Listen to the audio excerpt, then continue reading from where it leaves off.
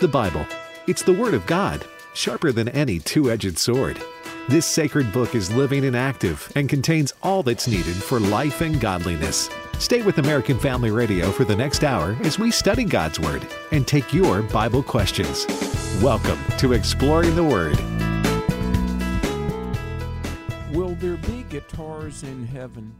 Well, I don't know about that, but Psalm 33 tells us that we are going to praise the Lord with a harp, with a psaltery, and an instrument of 10 strings. Sing unto him a new song, play skillfully with a loud noise. Well, welcome to Exploring the Word. We're in Psalm 33 today. Bert Harper, Alex McFarland, and we're so glad that you all are listening, and we're going to be in the Psalms for a little bit. And Bert, as we read these, there are messianic psalms. There's psalms that talk about God's victory over a fallen, darkened world.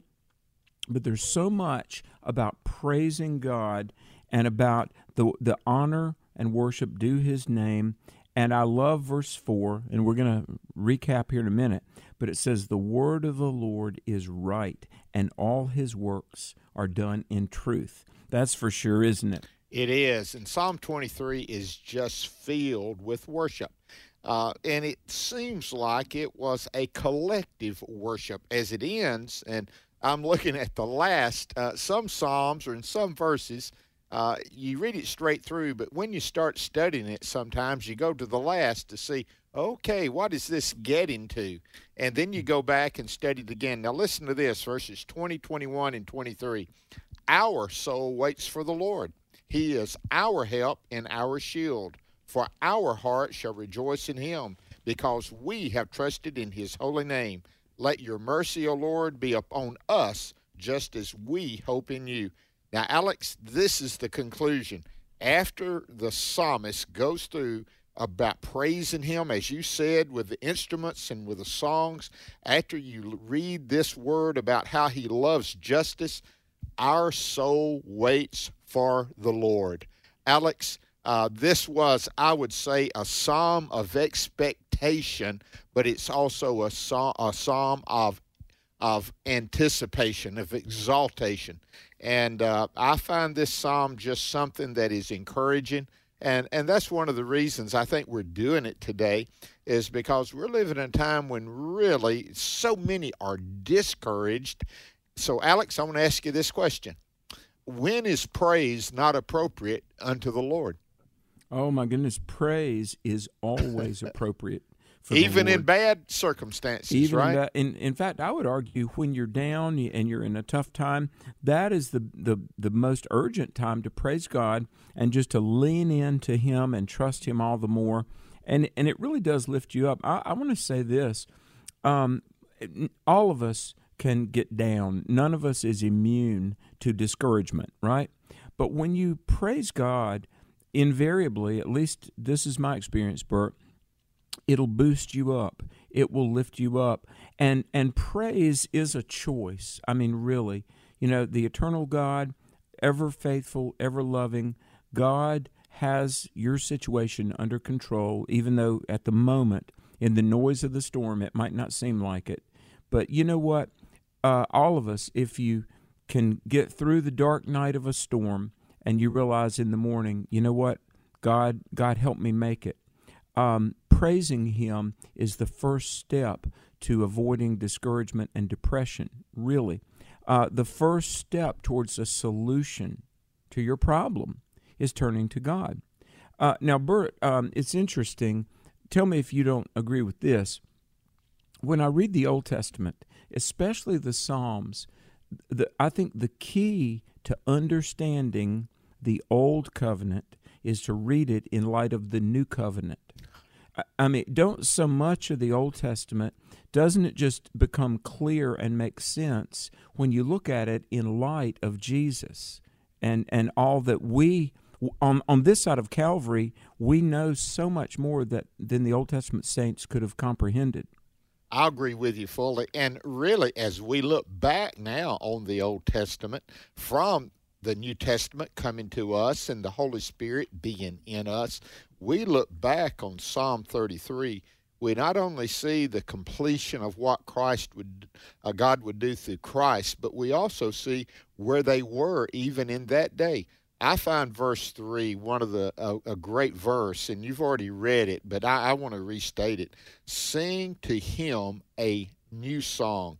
Play skillfully with a shout of joy is what it says in the New King James. Now listen to this. The word, quote, the words a new song appears 9 times. And 7 of them, or 6 of them, are in the Psalms. 2 of them are in the book of Revelation. So, Alex, a new song. Now, it's not necessarily talking about one that is written new. It could be one that is renewed. One of the things that I love about the worship that many churches are doing, they're taking some of the older hymns that are just so profound and so strong, and they're putting a little bit of twist in the music to make it new and fresh. And it's like the new generation is receiving it. There's this one. I want to give an example of that, and there's many, but there's this old song, and it has probably the best hymn ever written about Christology. It's called One Day. One day when heaven was filled with its mercy. It goes through the whole thing of Christ coming. And then I think it was Mark Hall with Casting Crowns. I could be wrong about that, but he took that song and he used many of the same words, but he added a little bit with the bridges, and it came alive well. And so a new song is one that may be older, but it's even realized a newness and freshness in our day. And that's not just true about a song. Look at verse 4. For the word of the Lord is right. It's not just the song, but it's the word of the Lord. And so, Alex, as we renew our hearts day by day, guess what it does with our song of praise, our shout of joy, and our study of God's word? It renews it as well. Amen. Amen. I got to say this, and by the way, folks, we are in Psalm 33. Psalm 33, just 22 short verses in the Old Testament. But you mentioned that song, One Day, when heaven was filled with his praises. Very famous chorus. I know you know this, folks. Living, he loved me. Dying, he saved me. Buried, he carried my sins far away. Do you remember that chorus? Yes, Bert? I do. Do you remember who wrote that song? I don't. No. Very famous evangelist, J. Wilbur Chapman. Oh, wow, yes. I know you've heard that name. Yes, I know of him. Or maybe it was Wilbur J. or J. Wilbur, but Chapman was a famous evangelist probably 100 years ago. But let me read a little bit of this. Rejoice in the Lord, O ye righteous, for praise is comely or appropriate for the upright. Praise the Lord with harp, psaltery, instrument of 10 strings. I like that. Sounds like a guitar, maybe. Sing to him a new song. Play skillfully with a loud noise. Turn up the volume on the praise songs, For the word of the Lord is right. All his works are done in truth.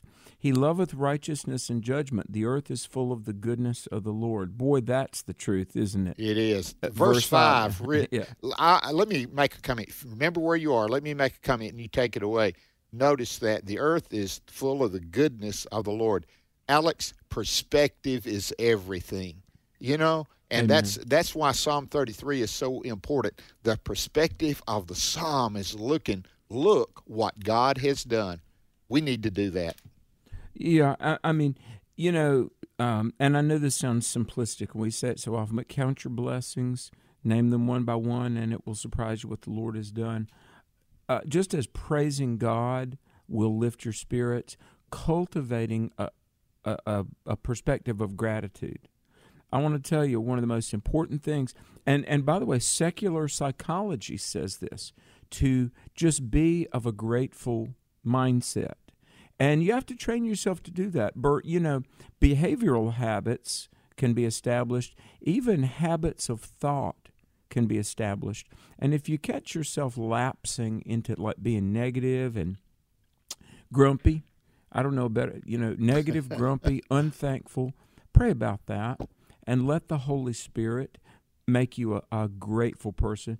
Because, Bert, a grateful person generally is a happy person. Haven't you met people like that? Oh man, I do, and you want to be around people like that.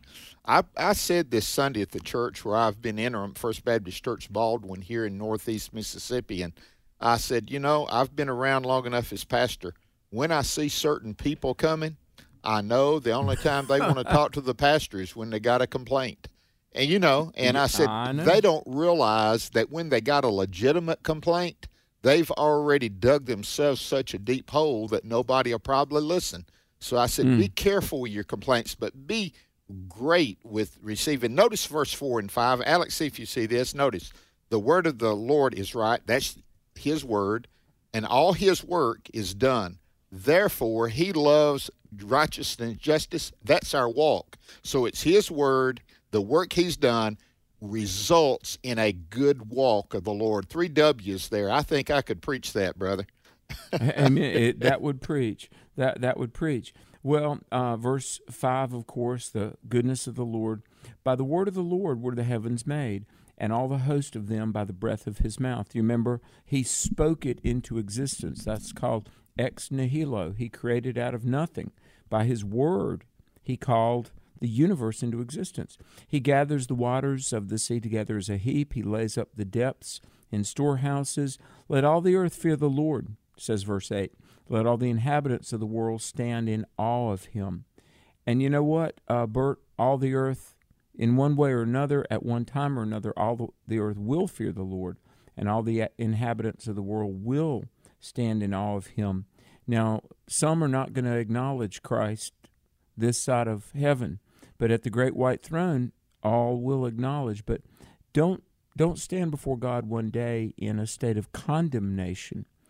Turn to the Lord today, and you'll forever be in a state of salvation. Amen. Verse 9, he spoke and it was done. He commanded, it stood fast. Now, I know we're coming up in a couple of minutes on a break, and we're going to get to a very famous and I think very wise word here in a minute.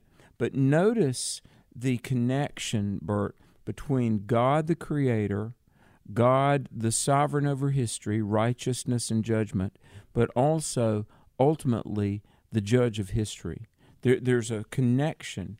And some people, every now and then, Bert, somebody will say, well, I accept what the Bible says about Jesus, but not what it says in Genesis. No, look, the Savior, the sovereign, he is also the Creator. And this psalm alludes to all of those roles that God has fulfilled. It does, and each one of these is just bringing glory to the Lord. Again, in verse 5, notice the earth is full of his goodness. That's it. But then it goes down in verse 8, let all the inhabitants of the world stand in awe of him. Now, if you combine those together, the glory of God is declared in the heavens. The glory and the power of God is declared in the seasons, the earth, as he has made it. The inhabitants respond. How are you responding? Here, the psalmist says, let all the earth fear the Lord, talking about the people of the earth. Let all the inhabitants of the world stand in awe of him. And as Alex, you said, one day there is going to be that respect that is coming to him.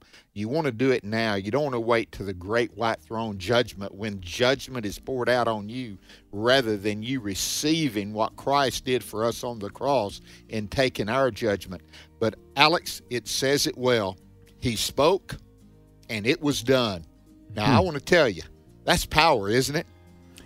He commanded and it stood fast. Yes, that is the power of the Almighty God. Folks, this is Exploring the Word. Alex and Bert. Hope you'll stay tuned. We're going to continue in Psalm 33, plus take your calls. This is Pause to Pray, a chance to stop down each day from the daily noise of life and pray for our country's leaders. Today we pray for Stacy Dean, Deputy Administrator for the Food and Nutrition Service. Her office works to increase nutrition assistance for struggling families and individuals. Genesis 9:3 reminds us of God's blessings of food. Every moving thing that lives shall be food for you. And as I give you the green plants, I give you everything. Right now, with this in mind, let's pray. Almighty God, we ask for guidance for Stacy Dean as she works to improve food and nutrition for more Americans. We ask this in Jesus' name. Amen. Pause to Pray is a service of this station and the Presidential Prayer Team, a nonprofit, nonpartisan ministry dedicated to encouraging prayer for our nation's leaders. To learn more, go to pausetopray.org. Give us this day our daily bread. That's what it says in the Lord's Prayer. But what kind of diet is bread? Dr. Tony Evans says there must be a deeper meaning. He'll tell us what it is today as we spend 2 minutes with Tony. Now, I don't know how it is today, whether it's even used anymore, but when I was growing up, we called money bread. We say, hook me up with some bread. And that was a synonym for money. We call it bread. Money is a medium of exchange. You don't eat money. You don't build houses out of money. It's merely a medium of exchange for provision. You use money for the things money can buy. So it's a way to be provided for. So when Jesus says bread, he's talking about provision. That God wants us to look at him as provider of the necessities of life. Food, clothes, shelter. Those are the fundamental provisions. Those are the needs. Anything above that is a want. Nothing wrong with getting wants, but you must have needs being met for wants to be enjoyed. God says, I am the provider of bread, and I am the one who will make sure that what is needed is provided if I'm prioritized in the right place. He says, I am the bread of life. I'm feeding you so that you would come closer to me. I'm not just feeding you so you get food. Learn why prayer is intended to be two-way communication and how it can help you grow closer to Christ.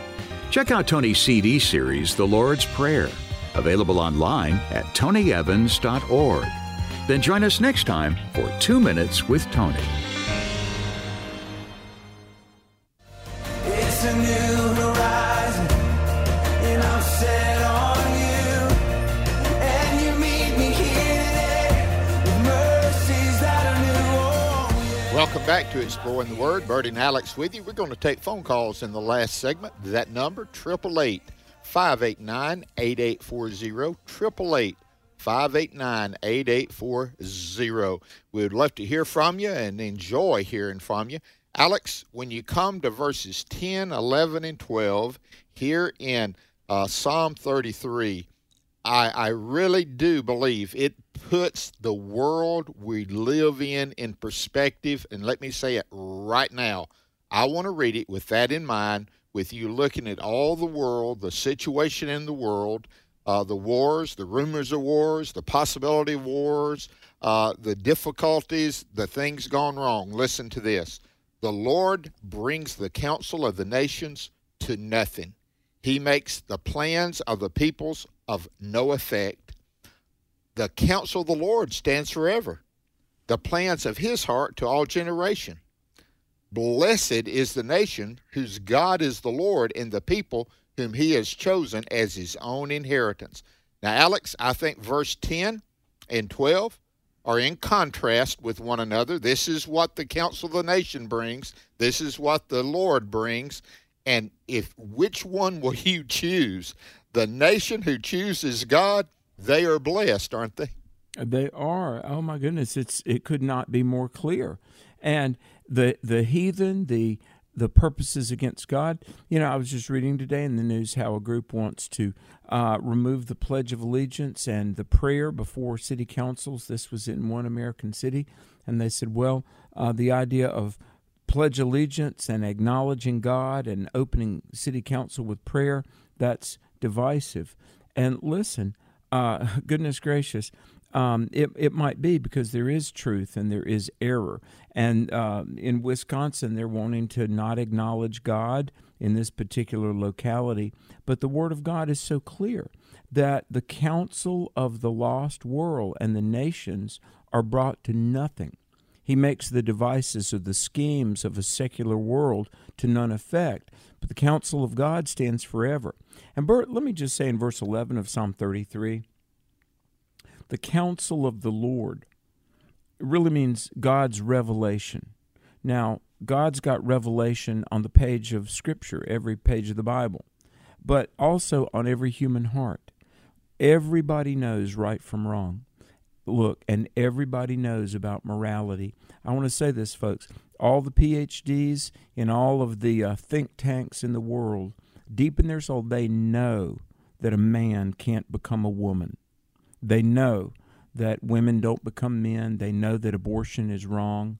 They know that there is moral truth, but yet they, try to legitimize. And we've got a world right now that's really reeling because they are putting their faith in the counsel and schemes of man. But verse 11, the counsel of the Lord stands forever, the thoughts of God's heart to all generations. That's why we can say, blessed is the nation whose God is the Lord. But Bert, take the flip side of that.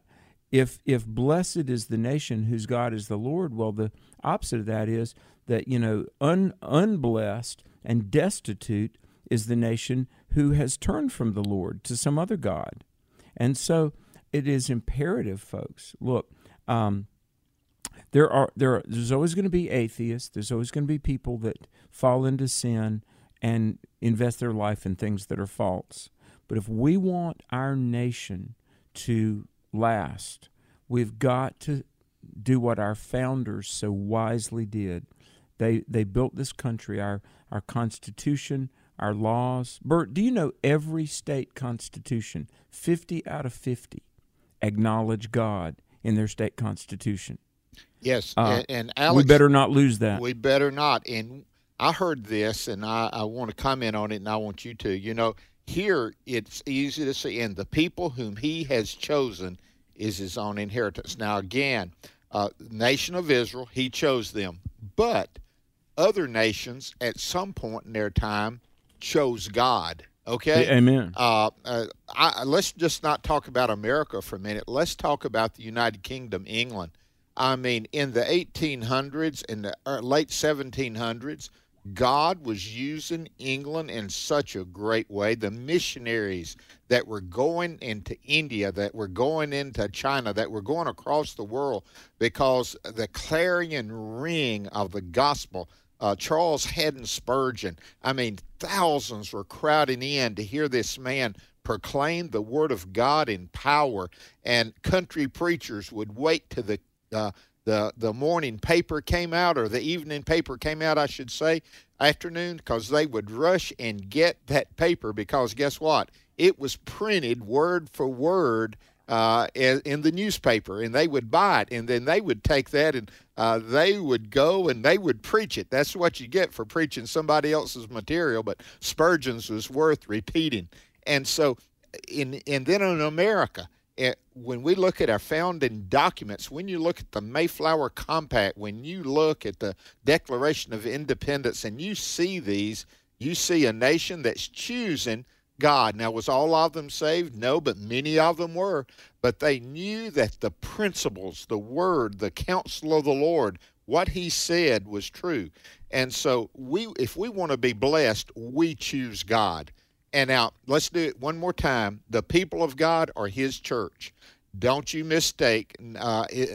America didn't replace Israel. That's not the idea that Alex and I are conveying to you. But notice what blessed is, the nation whose God is the Lord.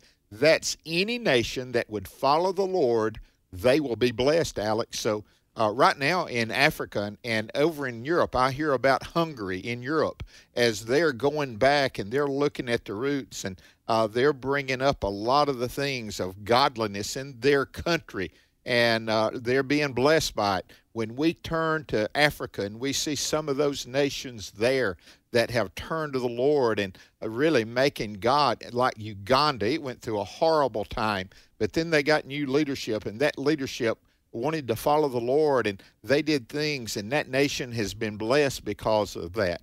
Alex, that is a true statement. Blessed is the nation whose God is the Lord.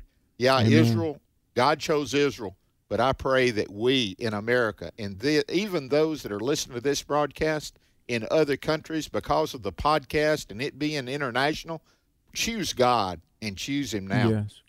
Well, and you've heard me allude to this literally dozens of times, folks, but our religious freedom has been really morphed into the idea that there cannot be any moral boundaries.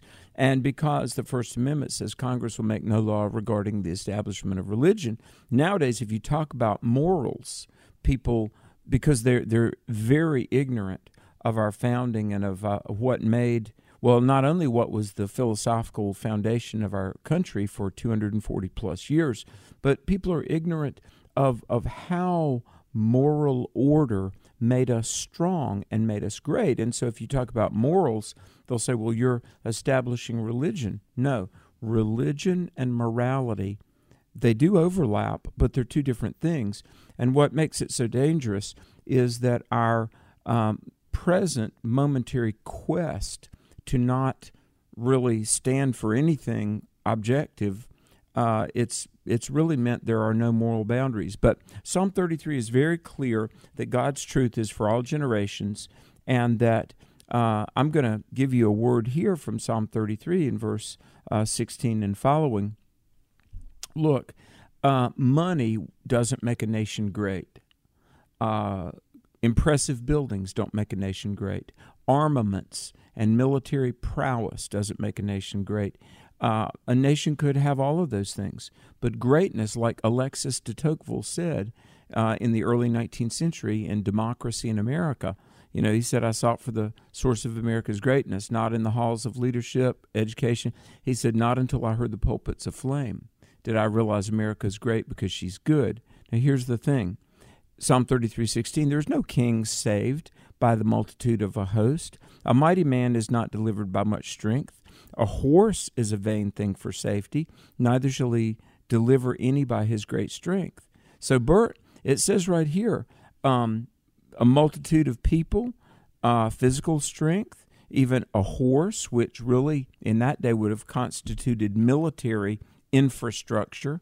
All of those things are okay, but that is not what saves you or makes you great. 18 through 22 will tell you what makes a person, a family, a church, a nation great. Fear of the Lord and hope in His mercy and acknowledging His truth. Anything we've got, Bert, it's been said, and I'll throw it to you. A Christian is what they are on their knees and nothing more. In other words, look, anything you've got is due to Jesus. And you're on your knees in prayer, you're communing with the Savior. Look, we've got Jesus or we've got nothing. Amen, Alex. The whole idea here is coming from what he does in 13 when it says, the Lord looks from heaven. Again, he looks at the king who has the multitude of the army.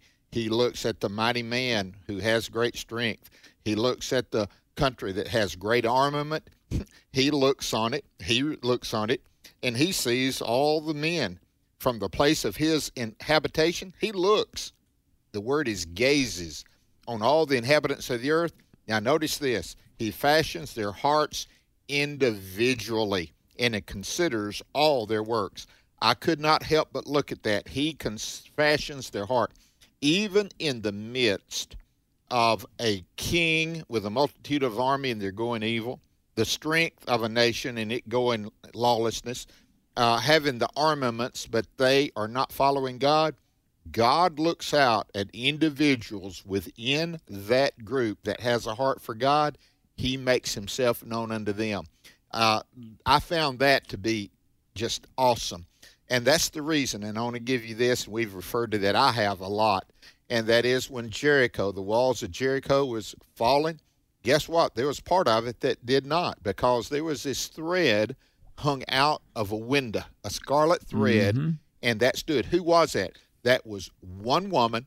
Her name was Rahab, who knew the truth of God's power, and she knew and she helped, and she was honored by it. In the midst of the destruction of Jericho, Rahab and those gathered in her apartment, her house, they withstood all the destruction.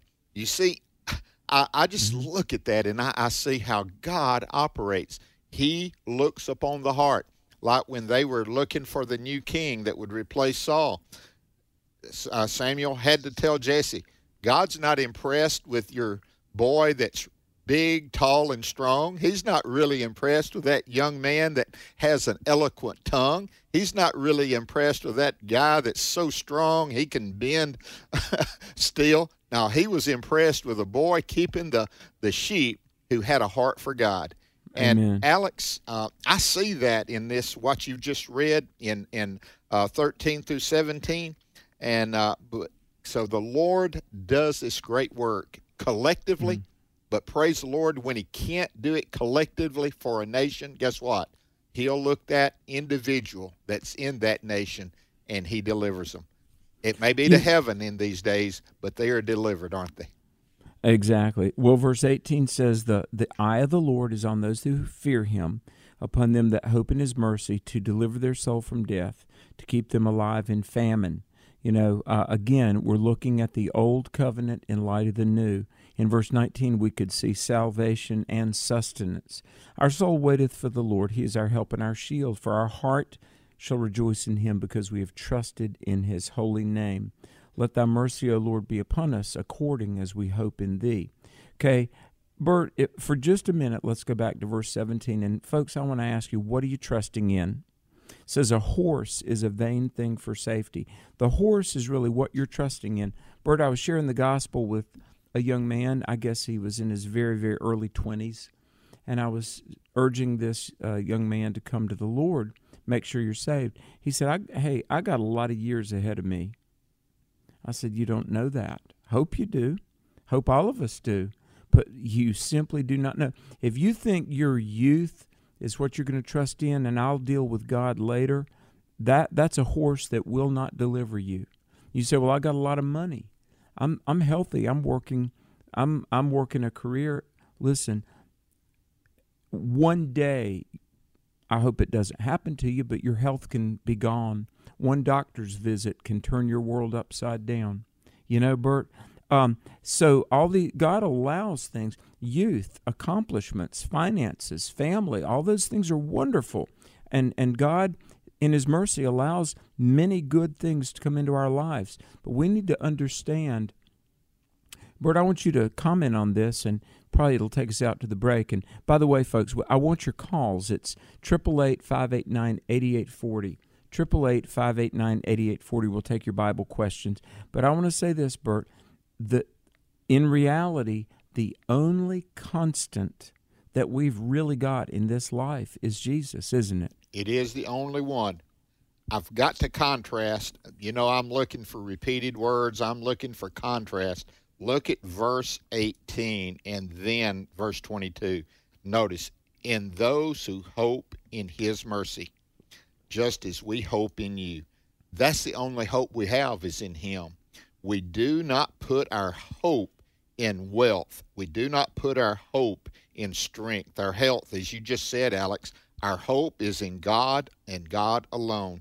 And that's what Alex and I desire for you to do. Put your hope in Christ, not in the church, not in tithing, not in listening to AFR and exploring the Word. Put your hope in Christ and in Christ alone. It is that hope as you turn away from sin, you turn to him, asking him to forgive you of your sin because he has authority to do it. He died that our sins could be forgiven. That's the hope we have in Christ. I pray that you know him. Hey, as Alex said, we're going to take phone calls. 888-589-8840. We would love to hear your Bible question today on Exploring the Word. What does the American Family Association stand for? AFA aims to evangelize the lost and disciple the believer.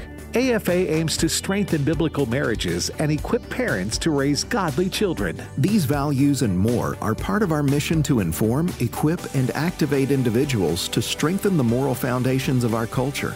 We also support the church. We want to be a leading organization in biblical worldview training for cultural transformation. Thank you for standing with us. Does it feel like our world is being shaken by COVID, inflation, war, and rising gas prices? Maybe God is trying to get our attention. The Bible describes a day in which all of creation will be shaken so that only unshakable things will remain. God wants us to realize the only security in life is in our relationship with Him. He's trying to tell us to turn from our wicked ways and follow Him. He can help us find peace in the storm. I'm Pastor John Miller. Visit me at churchontherock.org. In churches, and a lot of churches today, the issue of identity is sort of like the big elephant in the room. It's in the news, but it's not in the church. So if it's in society, it needs to be something the churches are addressing. In His Image, delighting in God's plan for gender and sexuality, is now available for church screenings and events. Every person in America needs to see this. And all pastors need to show this to the church, get the people informed. If the church and Jesus isn't the answer, where's the world going? We want the message of the film to touch as many hearts and lives as possible, and we'd love to join with you to bring the film to your community. So let's say you have a small group or your church, or we've even been bringing the film into some prisons. We want to partner with you. So what we'll do is we'll send you a special kit, and it's completely free, and it'll just have some extra resources to help you promote your event. To find out more about how to host an event, go to inhisimage.movie and click on the Host an Event tab. That's inhisimage.movie. For you formed my inward parts. You knitted me together in my mother's womb. My name is Abraham Hamilton III, and this is the Hamilton Minute. According to the CDC and the Guttmacher Institute, the number one reason women choose abortion is they're not ready for a child. The number two reason, they can't afford a baby. Number three, they don't want any more children. Number four, they don't want to be a single mother. Number five, not mature enough to raise a child. Number six, a baby would interfere with their education or career. Those reasons represent 95% of all abortions. Risk to the mother's physical health represent less than 4% of all abortions. And conception resulting from rape and incest represent less than 1% of all abortions. Abortion is used as birth control. Listen each weekday from 5 to 6 p.m. Central for the Hamilton Corner with Abraham Hamilton III, Public Policy Analyst for the American Family Association.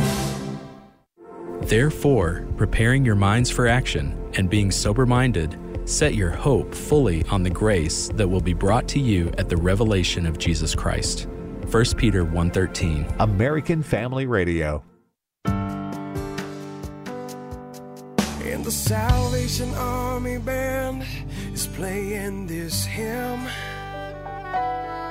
and your grace rings out so deep, it makes my resistance seem so thin. So hold me, Jesus, 'cause I'm shaking like a leaf. You have been King of my glory. Won't you be my prince? Hold me, Jesus. Well, praise God, He'll do that if we'll turn to Him. Hi, Alex McFarland, along with Bert Harper. You're listening to the American Family Radio Network. And by the way, all the shows are archived at afr.net. There's also an app that works on all mobile devices. And Bert, you know, it's always a blessing. I hear from people, just seems like at least once or twice a week, somebody will say, you know, 6 months ago I had not heard of the American Family Radio Network, and now I listen to it all day long. And goodness, there's news, there's all kind of good programming, but best of all, a biblical worldview, news and commentary and teaching you can trust. Our commitment is that all of us know the Word of God and live it and proclaim it to the world. And Bert, let me just say this, and folks, by the way, the number is 888-589-8840. I'm doing some filling in the mornings, 10 to 11 Eastern Time. That's 9 to 10 Central, filling in on AFR. And so all this week I'm on, if you want to tune in, and I'm doing some biblical worldview, and we're taking calls. So, Bert, I've had the privilege over the last several weeks to be on morning and afternoon. I've heard you this morning, and I had the radio on. My wife did. And before I left, I heard. So great job. Congratulations. This coming Friday, we have some people out of the office, and I'll be on Trivia Friday. That's where they put you on Worldview, and they put me on Learning University, Alex. So that's we all have to do double duty sometimes, but we're glad. Hey, what an honor. let's go to the phone calls. Let's go to Georgia and talk to A.W. A.W., welcome. Hey, Bert, turn in your book there to Numbers chapter 24, verse 17 for me, please, sir. I got it. You want me to? I'll read it. I see I'll read him. it to you. Yeah, I'll read it. I see him, but not now. I behold him, but not near. A star shall come out of Jacob, a scepter shall rise out of Israel, and batter the brow of Moab, and destroy all the sons of Tumult. Yeah, Bert, you and Alex, I wanted to ask y'all, we noted that star out of Jacob, Yeshua. Who is the Scion out of Israel? Okay. Alex, is it the same one? Yeah, listen, who holds a scepter but a king? Isn't that something? And Daniel 2:48 says that Daniel was made governor over the wise men of Babylon, and people have wondered, how did those kings from the east know to come? Well, one of the verses, no doubt, that impressed them to make the trek to Bethlehem would have been Numbers 24:17. I believe this definitely references the Messiah, don't you, Bert? It is, and he is revealed in the Old Testament, and it was made clear. Every time I read something like this, I can't help but think about the two on the road to Emmaus, and they were walking along, and Jesus was walking. They didn't recognize him, but then he started showing himself out of the Old Testament, and their hearts burned within them. And he showed them. Wouldn't you love to have been in that Bible study? That had to be one of the best Bible studies that's ever been. And so we praise the Lord. Yes. Bobby had called, and we want to tell Bobby to be careful, take care of herself out there somewhere on the Mississippi River. And we tell you, hello, Bobby. That's a note that we wanted to share with you. And be careful out there. Right now in northeast Mississippi, in this area, we're experiencing some difficulty in the storms, so be careful. Hey, let's go to Tennessee and talk to Rita. Rita, welcome. Hi. Love you guys. I listen to you every day when I get off work, but I just have a quick question. A friend of mine, we discuss the Bible pretty regularly every day at work, and we were talking about sin today, and she was giving me an example about being saved. And said that her niece has married another woman, and there's no doubt in her mind that she knows that her niece is going to heaven because she was saved and baptized when she was younger. And I know y'all know where I'm going with this, but my belief is that I'm not judging nobody, but for myself, I just want to know, you have to turn away from your sin, and once you repent, you've got to turn away from that and not go back to that. And she's not looking at it like that. So just a quick question, and y'all just give me an answer on that just to satisfy me so I know what I know is right. And I thank you guys very much. Rita, thank you. Alex, let me just tell you, we are getting lots of questions at word@afr.net about homosexuality, about the people can they be saved. Does the Bible explicitly condemn homosexuality? Well, Rita, I just want to tell you this. I'm not taking it out. I'm stating the obvious first, and then we'll go from there. God knows the heart. The Bible talks about they have a form of godliness but deny the power thereof. In other words, there's people that declare certain things, but yet the reality of it is not true. Speaking it is not necessarily true. God's going to do that. God takes care of that. God does judge that. And the other question, Alex, is we've been getting, does the Bible explicitly, especially they say in the New Testament, condemn homosexuality? Let me make another statement. I'll turn it back over to you. It condemns that sin as well as many other sins, you know? And why is homosexuality such an issue today? It's because it is being elevated.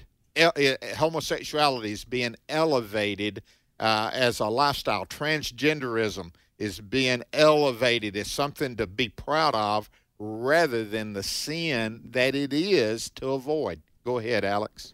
Hey, and by the way, let me encourage people to study the Bible. It's funny. There are the most major search engines, the analytics and the way the search engines operate. if you try to Google, what does the Bible say about homosexuality? Now, you could Google just about anything. What does the Bible say about slavery? Or what does the Bible say about alcohol abuse? Or what does the Bible say about, anything? And you'll get good, accurate results. The search engines, unless you're very diligent, the search engines now are programmed to not show that, yes, the Bible absolutely 1,000% does condemn all homosexual activity. Now, I want to be clear, Bert, the Bible also condemns heterosexual promiscuity. But I want to say this. Sex, in the eyes of God, is forbidden except in one context, and that is a marriage between a man and a woman. And I would encourage people, there's so many scriptures we could give, but 1 Corinthians chapter 6, and let me just say, you have to repent from sin in order to be saved. And if you don't believe that what you're doing is sin, you're not going to repent from it. Bert, and again, God loves people caught up in any kind of sin. Liars, murderers, thieves, adulterers, porn addicts, drug abusers, homosexual, transgender. Look, any of the besetting sins, Hebrews 12:1 and 2, God, as Billy Graham said, God will forgive any sin, but God will overlook no sin. So for the person who says, I'm a practicing homosexual, but I'm a born-again believer, they're deceived. And there's read Matthew 7:24 and 1 Corinthians 6. It's a very sad thing for those that think they can be saved in sin. God will save you from sin, but God won't save you in unrepentant sin. Let me put it one more way. God saves us from sin, not a license to sin. And that's not it. Repent, turn to God. Now, you may have a bent, and that bent may have come at a certain time in your life because certain things happened, because of personality quirks that you might have. But I want to tell you, just because I have a bent towards something does not justify me saying I was born that way, or that's the way it is, or God accepts me. No, I turn, and I turn to God. In order to turn to God, you got to turn from. And so, Rita, listen, God is the one that takes care of that. I don't. But I'd say you're standing on solid ground when you say, listen, God does not justify your sin. He wants to deliver you from that sin. And according to God's word, it is sin. And then you have to leave it to the Holy Spirit and to that individual. So, Rita, thank you for your call. Let's go to Kentucky and talk to Brandon. Brandon, welcome. Hey, it's good to listen to you guys. I have an hour-and-a-half drive home every day, so it's always good to listen to you guys. Well, amen. An hour and a half. Listen, yes, 3 hours on the road every day? Yes, sir. Wow, Brandon. Aren't you glad be AFR safe, is brother. there? Yeah, be safe, man. Go That's ahead, right. though. Yeah. Into that. No, I just had just something that I wanted to ask you guys, just your thoughts. I did an interesting Bible study one time about the scripture with when the Roman soldiers had cast lots for Jesus' his cloak or his tunic.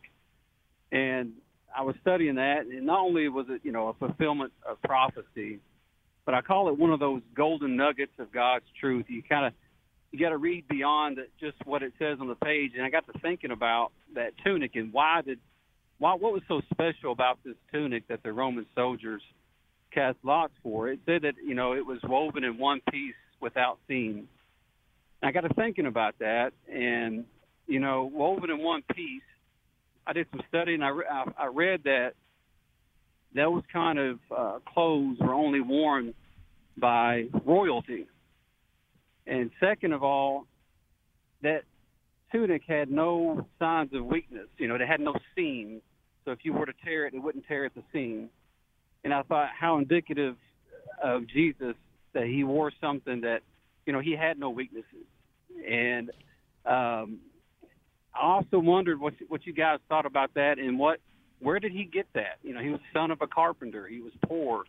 Where did he get something that was mostly worn by royalty? And there's no real answer for that. I just thought it was a neat study. I just wondered what your guys' thoughts were. Thank you, Brandon. I knew about the seams. I had not heard royalty. Now, Alex, you may have, but that of no seams in it, and they knew, the soldiers knew if they tore it, it wouldn't be useful, because there was no seams and no weakness in Jesus. That's a good parallel, Brandon. What about the royalty, Alex? Had you heard that as well?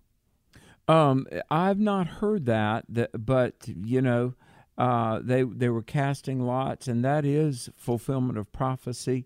This is in Matthew 27:35. And they were gambling for Jesus' clothes. I mean, just isn't it how demoralizing to be crucified and just the very last thing that anybody would have, they were going to gamble for it. But you know what? After Jesus died on the cross, it says that the women came to prepare his body for burial. Joseph of Arimathea had gone to Pilate to request Jesus' body, and Nicodemus, who had come to Jesus by night, brought spices to prepare the body for burial. This is in John chapter 19, and they talk about Mark 16 and John 19. I don't know where Jesus got that garment, but no doubt some of his followers had helped provide it. Wouldn't you probably agree? That's the first thing that came into my mind, Brandon, that would what was happening, because there was people following him, and that would be the case. Okay? Thank you, Brandon.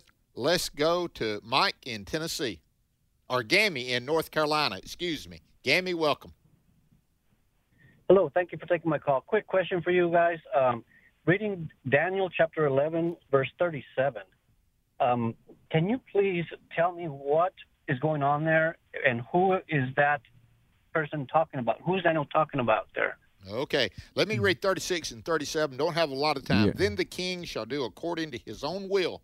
He shall exalt and magnify himself above every god, shall speak blasphemies against the God of gods, and shall prosper till the wrath has been accomplished, for what has been determined shall be done. Now the verse 37. He shall regard neither the God of his fathers, nor the desire of women, nor regard of any god, for he shall magnify himself above all. Alex? It really sounds a little bit like Lucifer wanting to be like and above the most high throne of God, doesn't it? Yeah, it really does. Daniel, there's a lot in Daniel. In fact, I would encourage people to read Daniel 2, 7, and 9. But this king who exalts himself of Daniel 11 is almost universally thought to be the Antichrist that would come. And what's interesting, 36 and 37, when it says, he will show no regard for the gods of his ancestors. Well, does that mean that the Antichrist might be part Jewish, the God of his fathers, or for the desire of women? All right, nor will he regard any god, but will exalt himself above them all. Some have theorized that the Antichrist, and read 1 John 2, 15 through 22, it's talking about the denial of the deity of Jesus. The Antichrist, at least in his ethnicity, might be part Jewish because he's going to be the false Messiah. At least in his orientation and behavior, might be gay or bisexual. He's not desired by women, doesn't desire women himself. And let me just say, Bert, once I was sharing this on a show and callers got so mad, but we're at that time when people... religious and moral boundaries, people disregard them anymore. And certainly the Antichrist will do just that. Okay, Gammy, thank you for your call. And listen, what we need to be is sharing the truth of the real Christ, Jesus as Lord. Alex, it's been good to be with you. We're going to take up another Psalm tomorrow, and we're going to look at it and let God guide us. It sure has been a blessing, these two that we've done, these two. Psalm 2. Look at that podcast. Yesterday was a real special day. And then today, Psalm 33. So thank you for listening to Exploring the Word. Alex, it's been good to be with you. And we want to invite everybody else to tune in tomorrow and listen to Exploring the Word. Tell them about it, but more importantly, tell them about Jesus. The views and opinions expressed in this broadcast may not necessarily reflect those of the American Family Association or American Family Radio.